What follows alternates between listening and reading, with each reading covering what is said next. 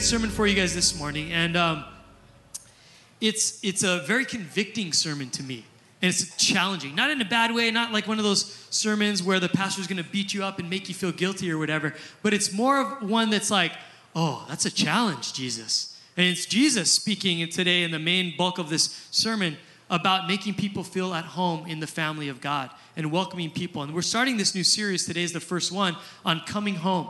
And home and all that home represents and all the good things, the good attributes about homes that we live in and the people that we live with and all the good things about home. We want you to think about that, dwell on that, be stoked on that, and then realize that in Jesus Christ we have an even bigger home. We have the family of God. We have the hope of a future home in heaven for all of eternity. We have the strength of our hope that we have in Jesus Christ that anchors us, right? That strong and trustworthy anchor for our souls. You know, we're Hope Chapel. We have a home in the body of Christ. And so we're going to be talking about that, but the more so the importance of us now realizing what home is, but bringing it to the community and the world around us, that there's a lot of spiritually homeless people out there.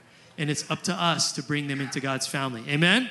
So the challenge today is that we would have a heart like Jesus, which was a heart for the lost. I want to talk about home a little bit. If you look at your notes, I'm gonna challenge you guys with the note taking today. You guys ready? You guys all got lick your pencil and sharpen it up, and your pens and your fingers on your phones or whatever. I'm gonna give you guys 9 things. You ready for throughout the sermon today that is gonna be Jesus's heart for the lost and how we're told to kind of respond to the lost. And basically, it's just weird having the terminology lost and found, but what it is just the people that don't know Jesus yet. They haven't found a home in God's presence and in his kingdom. We're going to be talking about that. But I want to talk about the home at first. What is home?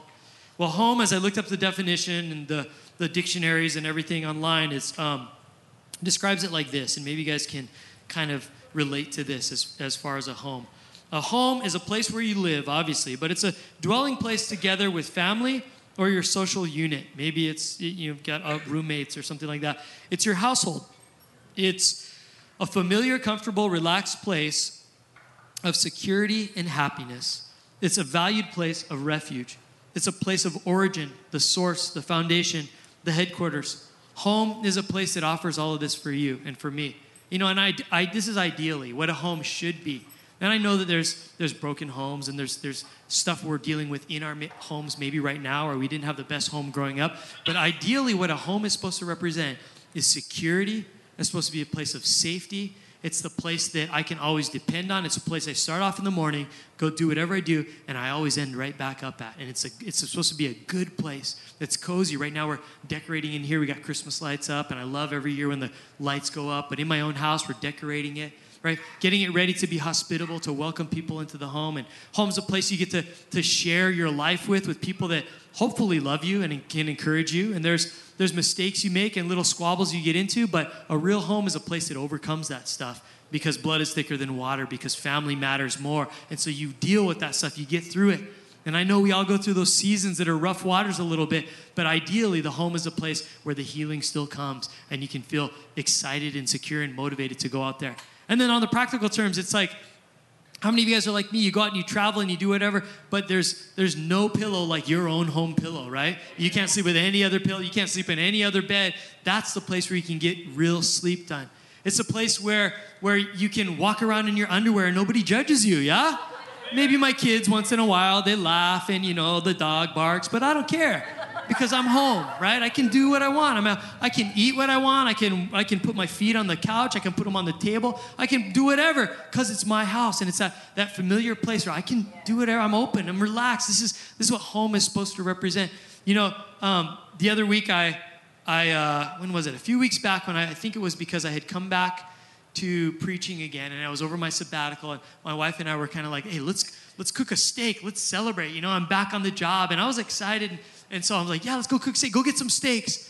Right? So she goes, I don't know what to buy, but I bought this, and she bought some steaks because my wife and I are a little bit kitchen challenged, just to let you guys know, like, let's be honest. Yeah, right.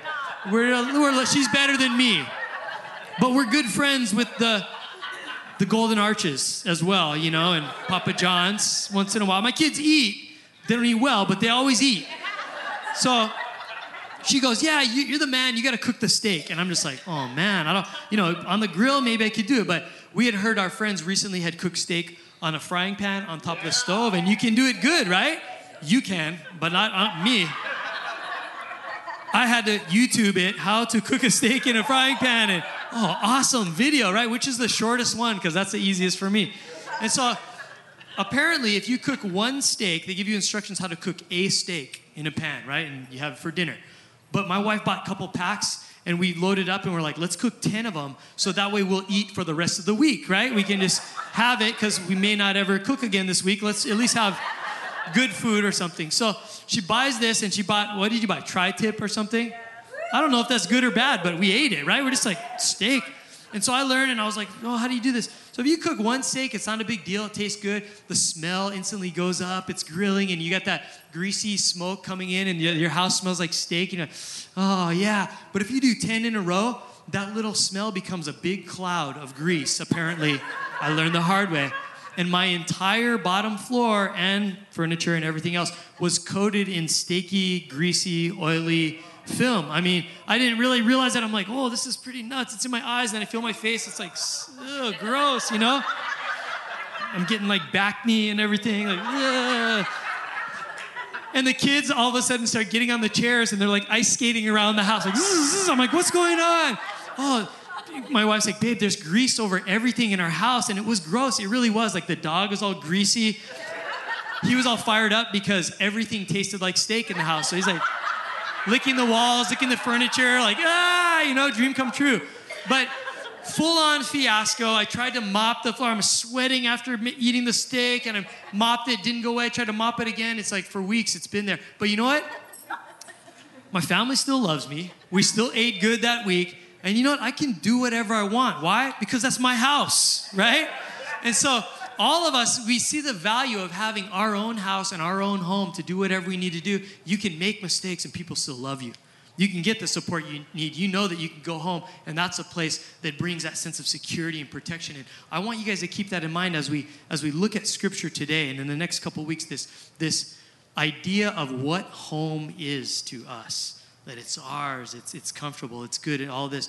But here's the interesting thing. This is really cool. Is beyond our just physical house that we live in.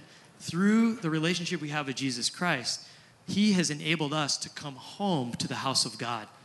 And I'm not just talking about Hope Chapel, Kaneohe Bay. This is a great house of God. I call this place home. I drive up the driveway, and I see all the signs and the banners, and I just feel like, okay, it's good. I'm home. You know, it's my home away from home, the house of God, and the family members, and the amazing view that we have. You know, we have the best view in all of Kaneohe, right? We're blessed that God got us this property. But this sense of home and belonging. But when we became Christians, it's bigger than just the house of God. It's bigger than our personal house that we live in. It's that God has made His dwelling place among us. That means wherever I go, God goes. That means I have the future hope and home of heaven someday, but I have the home in knowing that I can go to my Heavenly Father, who's family, and He's going to forgive me and love me no matter what happens. I keep coming back to Him. He's going to encourage me. I have the Word of God that provides me an anchor for my life. I have Jesus. I have the power of the Holy Spirit, that I live in an environment where I'm at home with God. Does that make sense?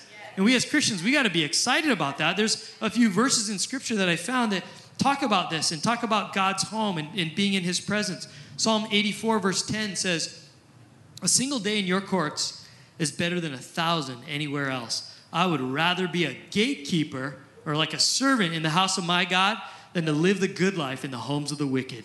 It's good to live in the house of God, isn't it? Psalms 90 verse 1 says, "Lord, through all the generations, you have been our home, our protecting shelter, our dwelling place, our refuge, the one that covers us and cares for us. You, God, are our home." Psalms 23, verse 6 in the Message says, "Your beauty and love chase after me every day of my life. I'm back home in the house of God for the rest of my life." No better place to be. And then this is the verse that really gets me. This is Jesus Himself saying this to His followers, to us. Listen to these words in the Message version, John 15:9. "I've loved you the way my Father has loved me.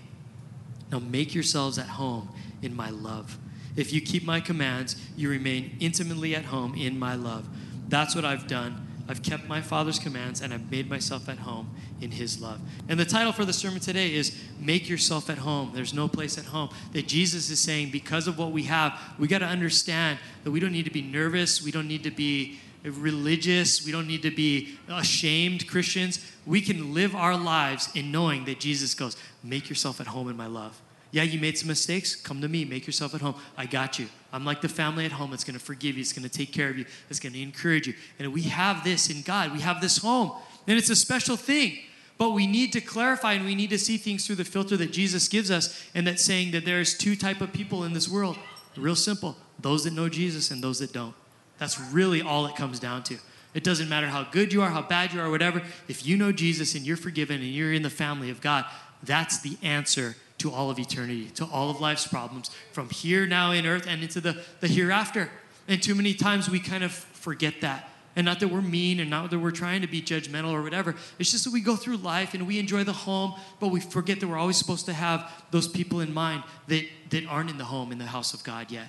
We're always supposed to be thinking about them. So I want to take you guys through Luke 15 right now, the whole chapter of Luke 15. And like I said, get notes ready. I found in this chapter, as I was studying it, I found 9 things that Jesus taught about in having a heart for the lost.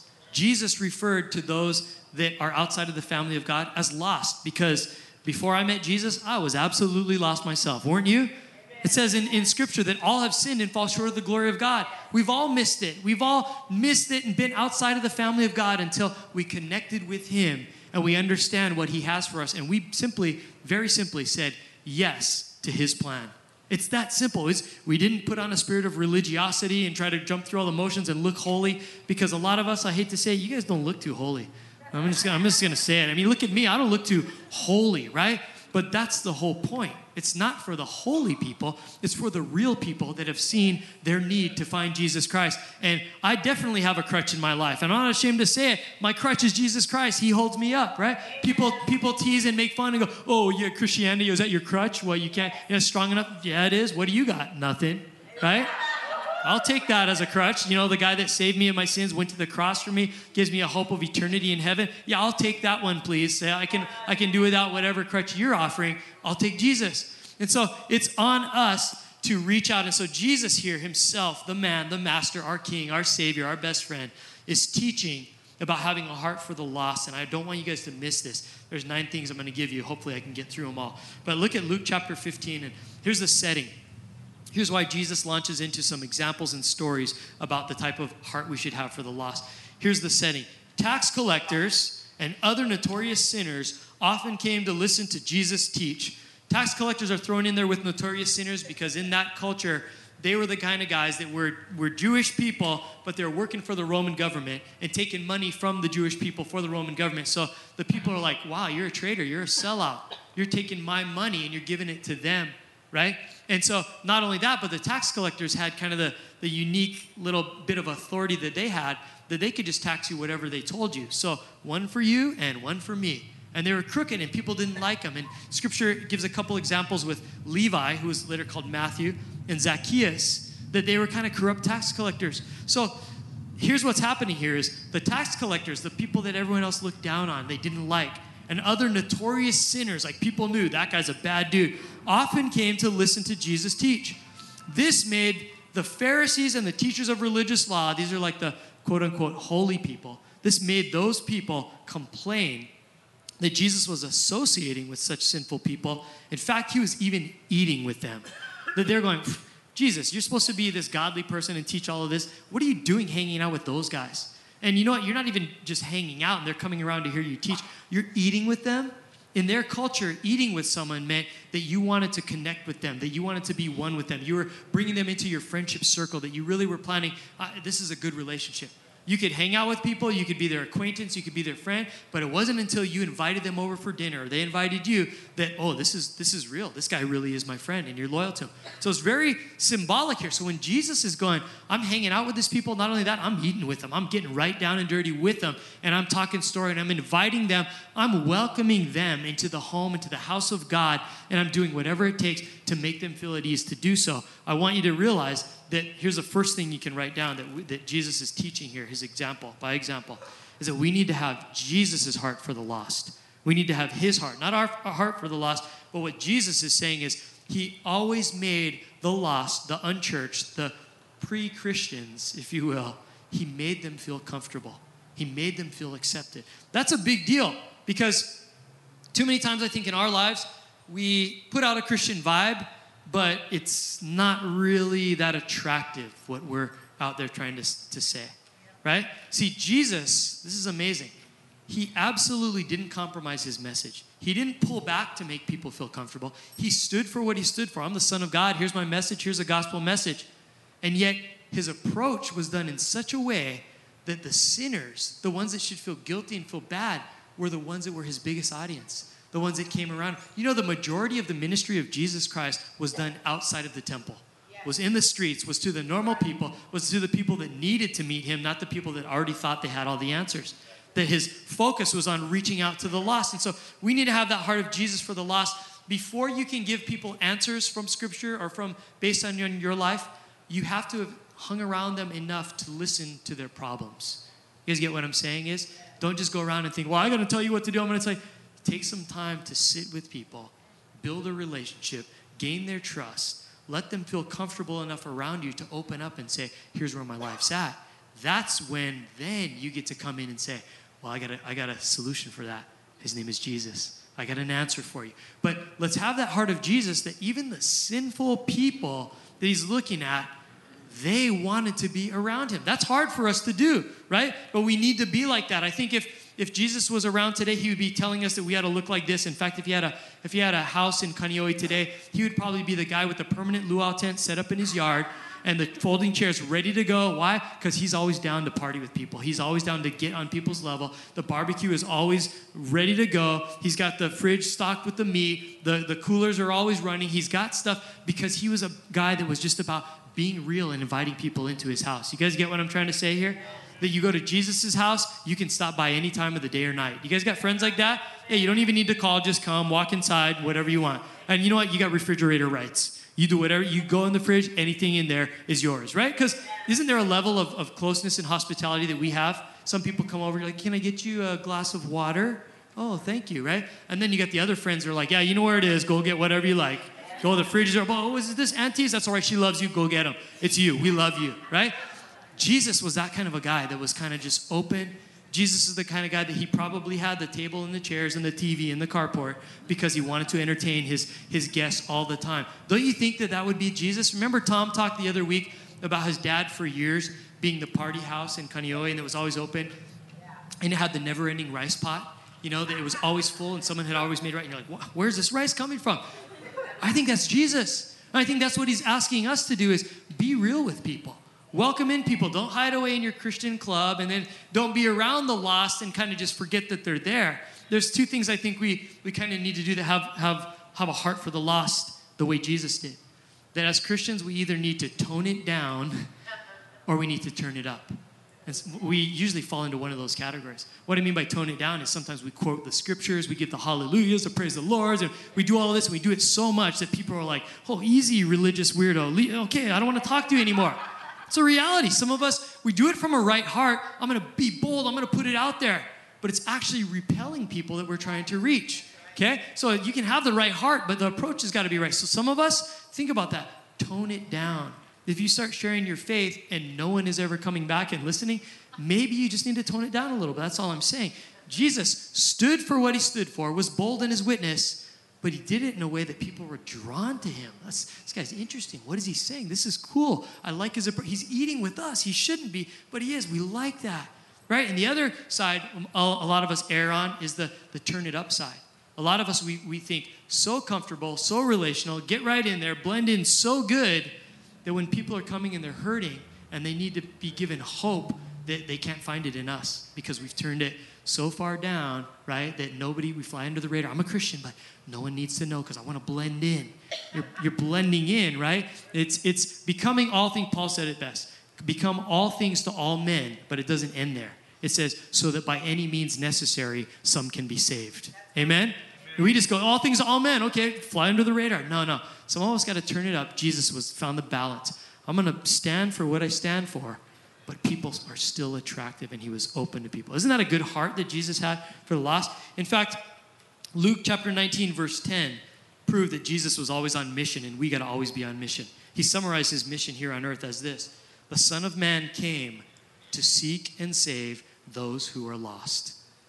That's simple. That's plain and simple. We got to follow in his footsteps and realize that part of the reason that we're in the family of God and part of the expectation for us, the challenge is that we would be people that always have eyes for the lost, that always have eyes for the people that are not in the home, in the house of God, and have them in their life. We better be thinking that they're out there and they're right around us. And if we're not giving thought to them, we should.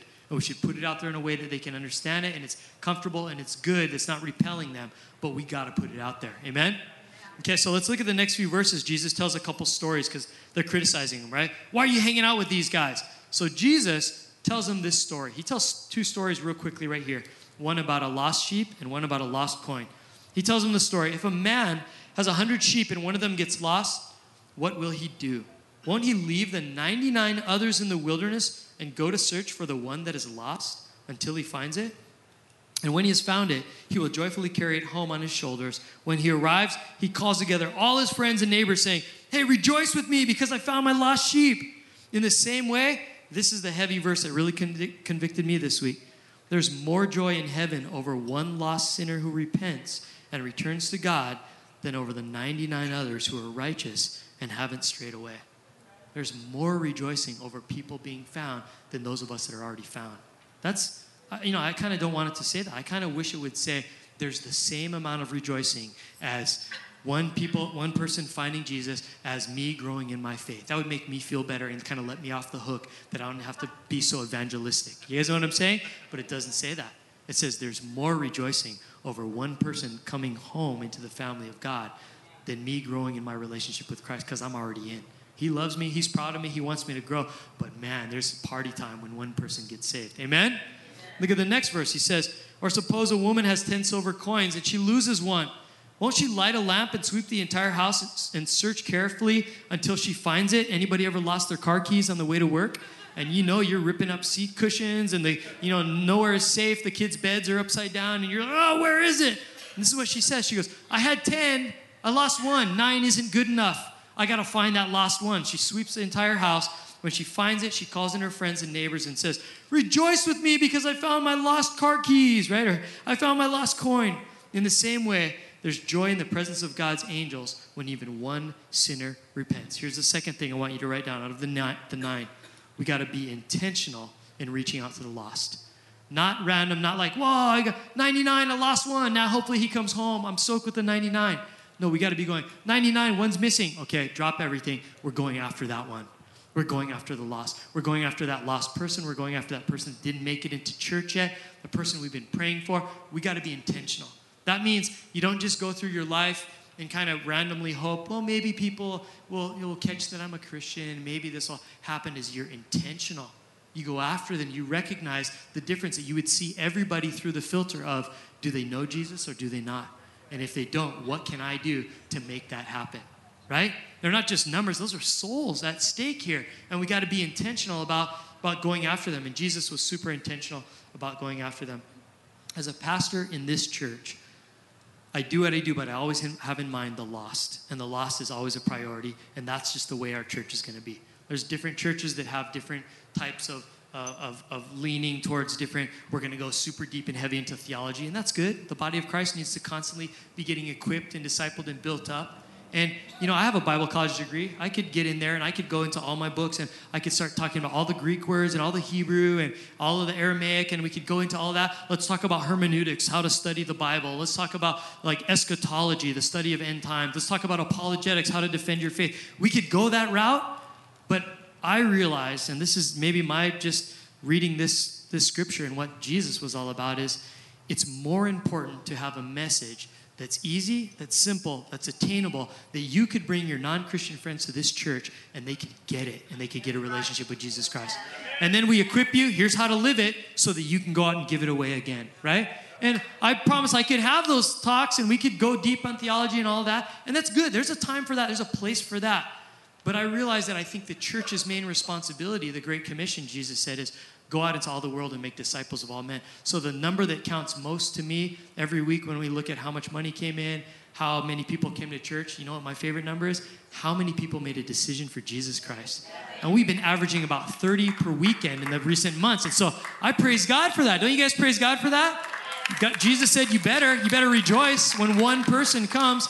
And so that's got to be kind of the feel of our church. But in our lives and in our minds, always, I do what I do. I'm not called to be the super extroverted, super personality, inviting every person on the street. Some of you guys are those people. You can't help yourselves because you're like, rah, rah, rah, I'll talk to the tree, I'll talk to the rock. You know, you're just fired up. And that's good, we need you. But not all of us are called to be that way, and we're not supposed to.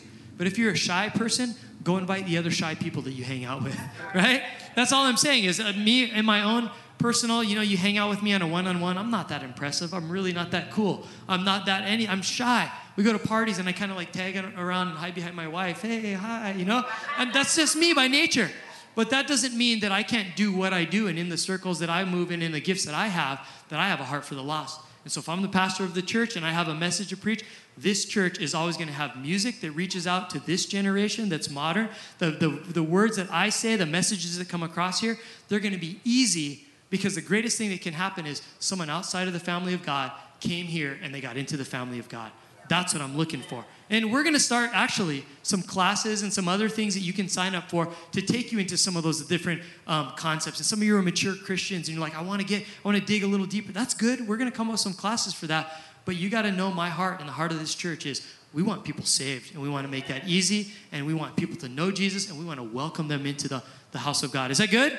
So that's the church that you're a part of. If you don't like it, there's other churches, I'm telling you. But that's kind of the angle that God has given us, is we want people to know Jesus. It's great when I stand at the back door and people come by, great sermon, pastor, that really fed me differently today, that was good, or whatever. I love that. It builds me up. I need that. We all need encouragement. But you know, the greatest compliment that I get back there, and maybe it's not a compliment, just a testimony, is when people say, you know, Pastor, I haven't been to church in years and years, or I never really went to church before because I didn't like the people that go to church, or I didn't like what it was going to do to my life. But I came here, and the way that you taught what you taught, I get it. And I'm a Christian, and I raised my hand and I prayed with you here today. That's the best thing that I could ever hope for. It's like the rest of you guys, yeah, you're in already. That's good. Thanks for the compliments. I'll see you in heaven, right? But when that new person comes, man, that's a sign to rejoice in here. And here's the third thing that I want to give you is we need to learn to rejoice when other people find Jesus. Rejoice if you brought someone to church and they raise their hand to pray, or that you led them to the Lord on your lunch hour at work, or in your house. You talked to your mom, or you prayed with her and she came home to the family of God. That's a big deal. We get excited about high school graduations, college graduations, marriages, new babies. We throw parties. Someone changes their eternity forever in one prayer, and we're like, let's all clap for those people. Yay, what's for lunch? Right? We do that. I think we need to have this heart. This is why this sermon has been challenging for me, reading this chapter, because God's going, Carl, get excited. And if you meet people that are found and come to Jesus for the first time, jump in on that, get them a Bible, make sure that they know what's going on, answer their questions, invite them to mini church, invite them to the events, get them plugged into the family of God. Their eternity just changed. Do you realize that? You guys remember when your eternity changed when you met Jesus for the first time? You got to get excited about that stuff. And that's what Jesus did, is he got excited. So we need to be excited. Is that good? Okay, I got a couple minutes, and we're going to just work the clock. I'm just going to go. I'm just going to murder the clock today. I don't even care. Luke 15, the rest of the verses, the next story, one of the greatest stories Jesus ever told in Scripture. It means such redemption and freedom for us, and the forgiveness, and that it doesn't matter who we are, but God loves us. The story of the prodigal son. Let's read it. Some of you guys have read it before. I don't care. Read it again. You need to hear it. I need to hear it. Here, to illustrate the point further, Jesus told them this story. A man had 2 sons. The younger son told his father, Dad, I want my share of your estate now before you die. So his father agreed to divide his wealth between his 2 sons. A few days later, the younger son packed all his belongings and moved to Vegas. And there he wasted all his money in wild living, right? A distant land, that's what I think, where you can waste all your money real quick. Probably Vegas would do it, right? And so he moved to Vegas. About the time his money ran out, a great famine swept over the land, and he began to starve.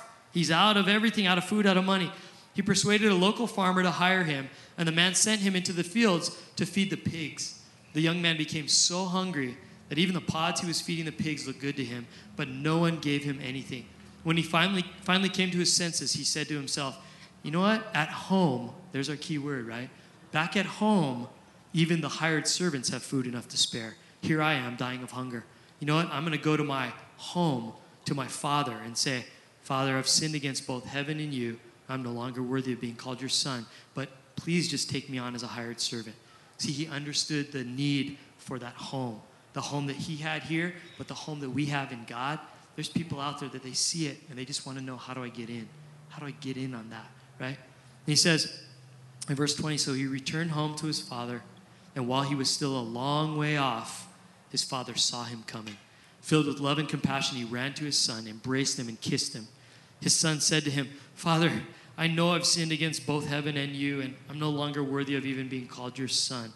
But his father said to the servants, quick, as he makes a point there by saying, quick, bring the finest robe in the house and you put it on him. Get a ring for his finger and sandals for his feet. Kill the calf that we've been fattening. We must celebrate with a feast. And for this son of mine was dead and is now returned to life. He was lost, but now he is found. So let the party begin. This is our story, people. Those of you that have found your way into God's house, this is our story. That God is there to receive us based on not what we did, but the fact that we want to come home. And it says this in verse 25, meanwhile, the older son was in the fields working. I want you to catch this. The focus this time isn't on the son and what happened with the prodigal son. The focus is on the response of the older brother and on the dad, and which one are you? Look at what it says. Meanwhile, the older son was in the fields working. When he returned home, he heard music and dancing in the house. He asked one of the servants what was going on. Well, your brother's back, he was told, and your father's killed the fattened calf. We're celebrating because of his safe return. The older brother was angry, and he wouldn't go in. His father came out and begged him, but he replied, you know what, Dad? All these years I've slaved for you. Never once refused to do a single thing you told me to do. I've been a hard worker. I've been serving you. I've been good. Look at all the good stuff that I do. Look at my life. Look at my accomplishments. And he says, in all that time, you never gave me even one young goat for a feast with my friends. Yet when this son of yours comes back after squandering your money on prostitutes, you celebrate by killing the fattened calf. His father said to him, look, dear son, you've always stayed by me, and everything I have is yours. In other words, all you had to do was ask. I love you. You're here. You're in. He said, we had to celebrate this happy day, for your brother was dead and has come back to life. He was lost, but now he is found. Isn't that one of the best stories that Jesus ever told in Scripture? And remember, he's saying this to the Pharisees who were telling him, why do you care about the lost so much? Why do you care about those people that are out there? Why do you care about sinners so much? And he's saying this to give us a heart for the lost. And there's a few more things. The fourth thing I wanted to give you here today, we're still going through that long list. The fourth thing is we need to learn from this is we need to guard against a wrong heart. Guard against a wrong heart. Think about this. The brother was a good worker. He was loyal. He had accomplished all of that for all of those years for dad. Didn't even ask for anything. And yet his heart was wrong. And so he was disqualified because he had a wrong heart.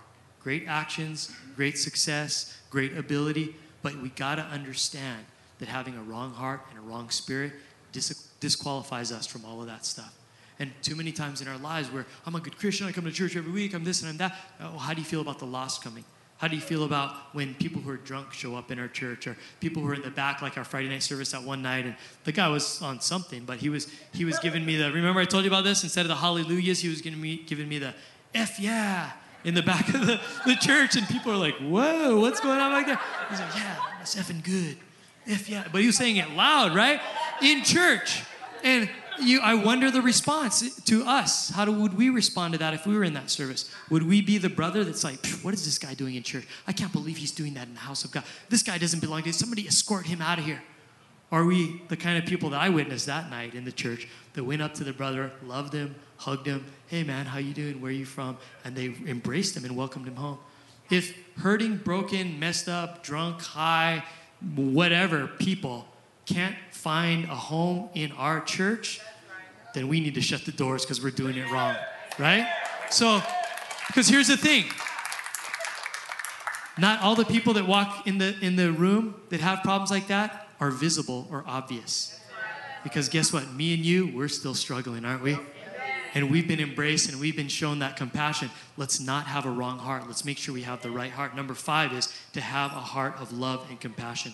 The dad in verse 20, he sees the son coming home after a long time. He sees him a long way off. He instantly, fired up, runs to him, embraces him, gets the servants. We're going to throw a party. He was waiting. He had compassion. Why? Because I believe that the dad could put himself in the son's shoes. Son wasted all his money. Look at how he looks. I see him. He's been out there. He's probably had a rough life. And I can imagine what it must be to have a life like that and to go through all of that kind of stuff without having a home and people to support you. We need to have the kind of compassion the Father had when we see people around us that are going through problems. We don't judge them and go, how's that guy responding to that? There's such gossips in my workplace. I got to stay with my Christian friends and protect my heart and, do all this stuff. Or do we realize, you know what? If I didn't have the love and forgiveness of God, if I didn't have the family of God building me up, if I didn't have the word of God instructing me on what to do, the peace of God in my heart and dealing with those situations, if I was in his shoes and I didn't have all of that, that's probably a pretty good picture of what I would look like too. I better have compassion on that person and give him what he needs and bring him into the family of God. Am I getting clear today, you guys? This is Jesus. This is his heart. It's passionate and it's challenging. It's convicting, but I want to be this person. Why? Because someone once had compassion for me. When I was a scrub junior high kid trying to find my faith and my way in this world, it doesn't matter if I'm a pastor's kid or not, because some of the biggest screw-ups have been pastors' kids. They run from God, right? Because it's a hard expectation to live up to. So I was at that place. And in junior high, I found some youth leaders. I found Clinton Landeza, and I found these other guys in my life and other people that had compassion for a screwed-up little junior high kid and said, he's worth spending time on and introducing to Jesus Christ. Someone had compassion on me. Someone had compassion on you at one time. Amen. We got to remember there's people out there in our lives that need us to not look down on them and be shocked and surprised, but to say, look, I'm going to run to you. I see you from a long way off. I got you. Come into the house of God with me. Come get to know my God. He's so good. So we need to have that love and compassion where we look beyond people's problems and we see their potential. Amen? So here's the number 6 in that is we need to be praying for opportunities with the lost. It doesn't say it in Scripture, but guarantee you, when that young son took the money and ran, I guarantee you, if that dad was any kind of a good dad, he was on his knees every day praying for that son and the opportunity for that son to come home someday and come back to the home and the family and the relationship that he knew was right. Don't you think so? How many of us have kids in the room and our hearts are praying, God, we want to make sure that they grow up and all that. We need to be people that would be praying for opportunities for the lost to come home. We need to be praying because some of us go, God, yeah, that'd be cool. Once in a while, maybe I could run into someone and share my faith. No, you need to be intentional. You need to be praying. God, today I pray for this, and you know the people. You start, I believe, with the obvious. Hey, these are the people in my house. These are the people I work with. I pray that you would give me an opportunity for me to share my faith with them or to pray for them or to take them a step closer to coming home to a life in Jesus. Start with the obvious, but then there's this. Be open to the random. Be open to the unexpected. Because sometimes you're going to be going through life and thinking that you're called to just pray for these people and to reach out to them. When some guy, like happened to me about a year ago or something, a guy on the beach comes up to me. And I've seen him on the water. I go, hey, man, how's your injury? He got injured surfing or something like that. How are you doing? Oh, it's all right or whatever. Hey, you're a pastor, right, at the church? Yeah. I'm like, oh, is this my opportunity? I'm ready. And he goes, oh, could you and like your friends like maybe say a prayer for me? I'm like, dude, right now, get over here. And he's like, oh, what? On the beach, I go, we're doing this. Why? Because I'm trying to pray for opportunities that he wasn't on my prayer list. I'm praying for my obvious people over here, but I'm also praying, but God, I'm also open to the unexpected. And guess what? The unexpected came by, and I got a chance to pray with him. I invited him to church. He actually came a couple times to church, but still a work in progress, right? So when I run into him again, God, I pray to see that guy again, to plant further seeds. But we got to be praying, because if we're not praying, then we're just leaving it up to chance that maybe you'll run into someone. I don't like leaving things up to chance. My life isn't about chance. My life's about God directing my steps. So I'm going to pray for the opportunity to get in there with people and to pray or to share my faith with people. Then here's number 7. You ready for number 7? You guys keeping up? When you get the opportunity, act fast. Act fast. Look at the dad in verse 22. Praying for the opportunity. God, bring my son home someday. In verse 22, what does a father say to the servants? Quick. Right? That's the first word he says. Quick. He might run again. He might do something. Let's get him. Let's love on him. Let's welcome him into the house of God. Let's be there for him. Let's get on him. If God gives you the opportunity you've been praying for, suddenly it's like right there. I've been praying for this guy. He wants to know. And they're like, oh, but I'm scared. Man, now maybe God will give me another opportunity tomorrow. I gotta get my courage up. I'm gonna let it go. Guess what? What if you never see that person again? What if that was your only opportunity? And you're gonna be kicking yourself the next day for going, why didn't I? That was my chance. Life is too short. I don't want to be the person that missed the opportunity. So when you prayed for an opportunity and God brings it, guess what? You better act on it. You better get to work on that thing because God answered that prayer and he wants you to do something. It's so funny. I talk to people who get jobs and they go, oh, I got a job over here at this place, and they're telling me of the place, and then they go, and you know what? There's like 4 Christians that work with me, and I'm so stoked they go to this church and it's really great to be with the family of God. I'm like, yeah, what a blessing. You got other Christians on the workplace, and you don't have to be alone there and everything. But you know what's even better, I think, is the people that come to me like this. My wife actually was working at the church. She got a job outside in the marketplace in the real world, right? Where it's all the real world where you guys live. And one of the first things she said to me was, she goes, hey, it's really cool. I met a couple Christian people, but there's so many people there that don't know Jesus. I get to shine my light there. I see the opportunity that I have to bring people home to him. And I went, whoa, that's how we got to be looking. We got to see the opportunity. We got to be quick to act on it. We got to understand that maybe if you're the only Christian in your job place and you're going, get me out of there, it's too hard, I don't like it, maybe you should be going, thank you, God, for putting me there. Because maybe people will find their way into heaven because I'm there in that job. I may be all alone, but hopefully not for long. Maybe I'll get some other family members. You guys see what I'm trying to say here? That we got to be quick to embrace those people and act fast. Number 8 is we can get a heart for the lost from other people. Get a heart for the lost from others. And I want to focus real quickly on the servants in this story. Don't you think the servants in the story must have been tripping out? When immediately the prodigal son is returning home, and they're just thinking, oh, son's going to get it. He's going to get lickings. Oh, let's see if dad sees what's happening. Look who's coming home. Hey, look, there's your son. Oh, man, he's going to get it, right? And they must have been blown away when dad goes, quick, go get a robe, go get a ring. Go put sandals on his feet. Go give him a bath. You know, he's been hanging out with pigs. Go fatten the calf. Let's celebrate. Let's party. Don't you think those servants must have just been like, what? That guy? Wait, you're welcoming the guy? That's crazy. And then what happens later on is the older brother comes in and he asks the servants, hey, what's going on? Where's everybody? What's all this dancing and everything I hear? And the servants are just going, you know what? Here's what's going down. Your brother came back. He's all dirty. He's this, he's that. But your dad is throwing a party. And the servants must have just been thinking, wow, talk about love and forgiveness and compassion in action. Those servants must have been tripping so hard that they went home to their kids that night and go, what'd you do today? They said, oh, I screwed up. You know what, man? I love you anyway. It must have changed the heart of the witnesses around. Don't you guys think that would be true? So here's what I'm saying. If we want to get a heart for the lost, hang out with people that have recently been found. Hang out with people that have recently found Jesus, new Christians. New Christians are the most fired up people around because they know what's on the line and where they just came from and what God just did for them. Hang out with people like that. Hang out with people that have the gift of evangelism and they'll share Jesus with anyone because that's going to wear off on you. Hang out with people that have had miracles done in their life recently because that stuff's contagious and you're going to start getting fired up. You start talking to people and you're like, yeah, let's go win the world. Let's do it. We need to put ourselves in a place where we can kind of be revamped on all of this, and the best place is to hang out with other people. Hang out with people like it says in Acts chapter 4, verse 20. Peter and John, when they were told, hey, stop preaching in the name of Jesus, they said, you know what? We cannot stop telling about everything that we have seen and heard. I went to a party not too long ago where some people came to it, and I found out they were pastors of another church. And they met me, and they're like, oh, yeah, we've seen you on TV before. You guys have a great ministry. Your dad, all these years, you've planted churches. And they were kind of like, I don't know, starstruck or something. And I'm like, that's super uncomfortable for me. I'm just like, yeah, no, how about you? How about you?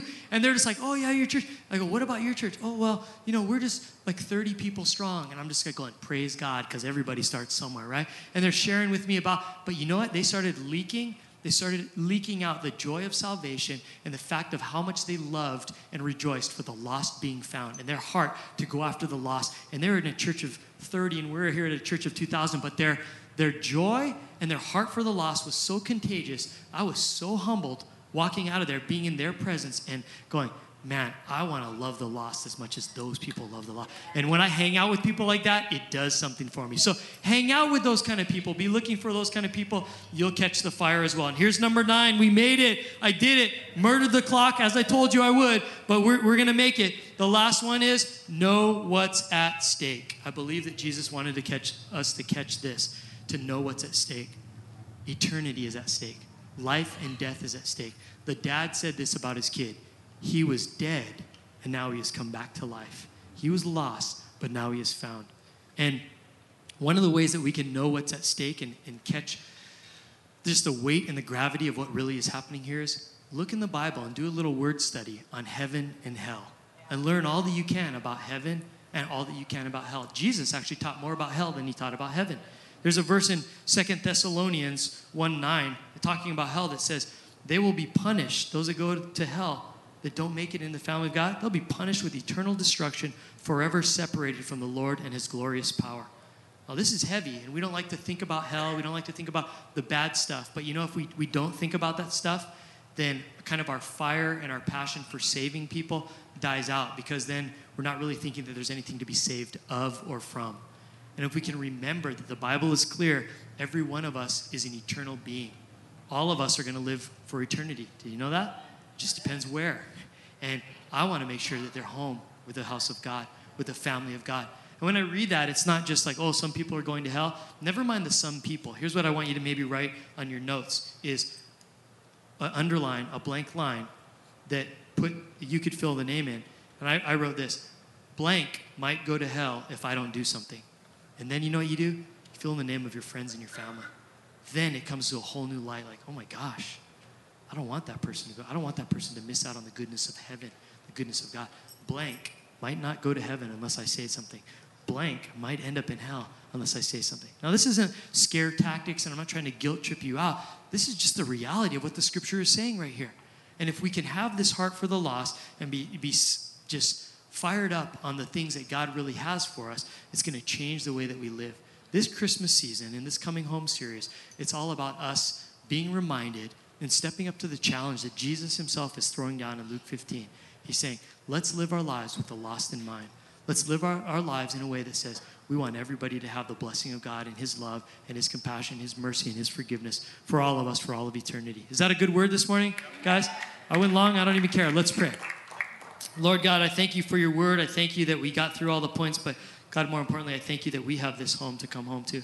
Lord, not just the church here. That's great that we have a church, but Lord, our home is in you, eternally, spiritually, that we have a relationship with you, and we thank you for that, Father God. We thank you for the security of knowing where our soul is at, that we're anchored to the strong and trustworthy anchor of Jesus Christ.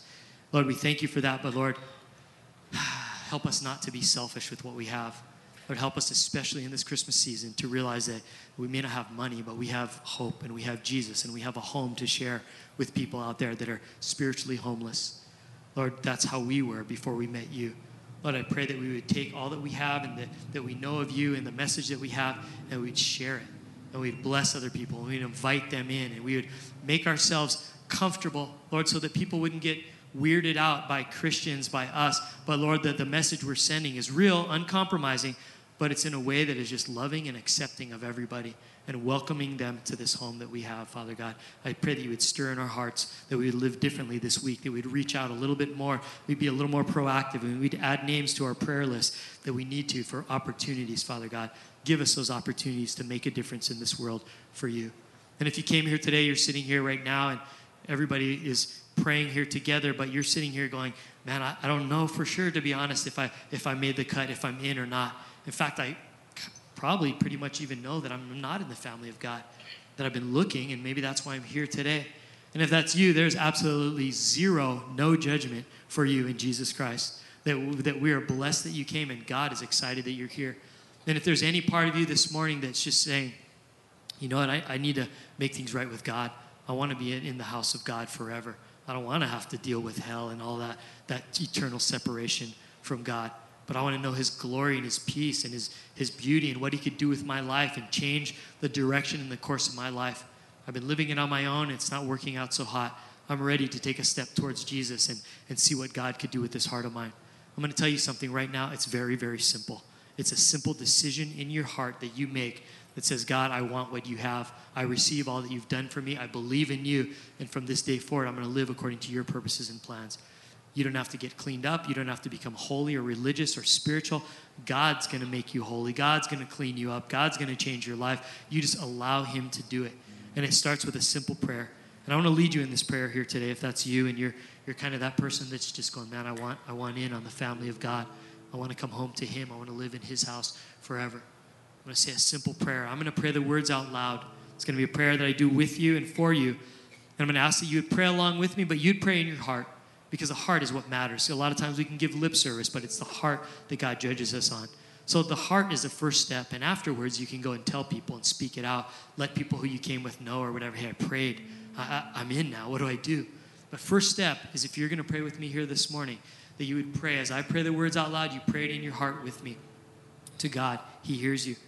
And I want you to do one thing as we pray this prayer that's going to connect you with the God that loves you for eternity.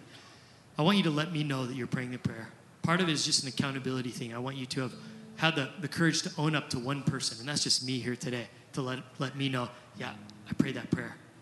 And then, later on you can go and tell your friends, but just today to take that step of faith to say, yeah, I want to pray that prayer. But I want to know who I'm praying with also, because it is a privilege for me. I get to celebrate and rejoice in the fact that people are finding Jesus for the first time. Or maybe you're someone that you knew Jesus a long time ago and you just didn't know where you stood, and you've been kind of away like that prodigal son.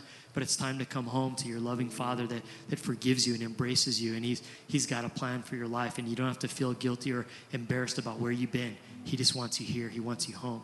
So whether it's a first-time decision or you've been away for a long time, I want to say that prayer, but I want you to let me know if you're going to pray with me. And here's how we're going to do it. Everyone seated around you has their eyes closed and heads bowed. But I'm going to ask that when I count to 3, you would simply raise your hand and let me know that you want to pray that prayer with me here. That's going to change your eternity. So if that's you, on the count of 3, you raise your hand and we pray together, me out loud, you in your heart, and God changed everything starting that moment on, and then we'll carry on with the rest of our service. But if that's you, hands up on the count of 3. 1, 2, 3. Hold it up if you would. If there's anybody here today, I see one hand in the back. Praise God. Anybody else as I'm looking around? Anybody else in the room? I'm looking. I see 2 over here, 3. Thank you, Father God. I saw 3 people this morning. It's the best thing we do all morning.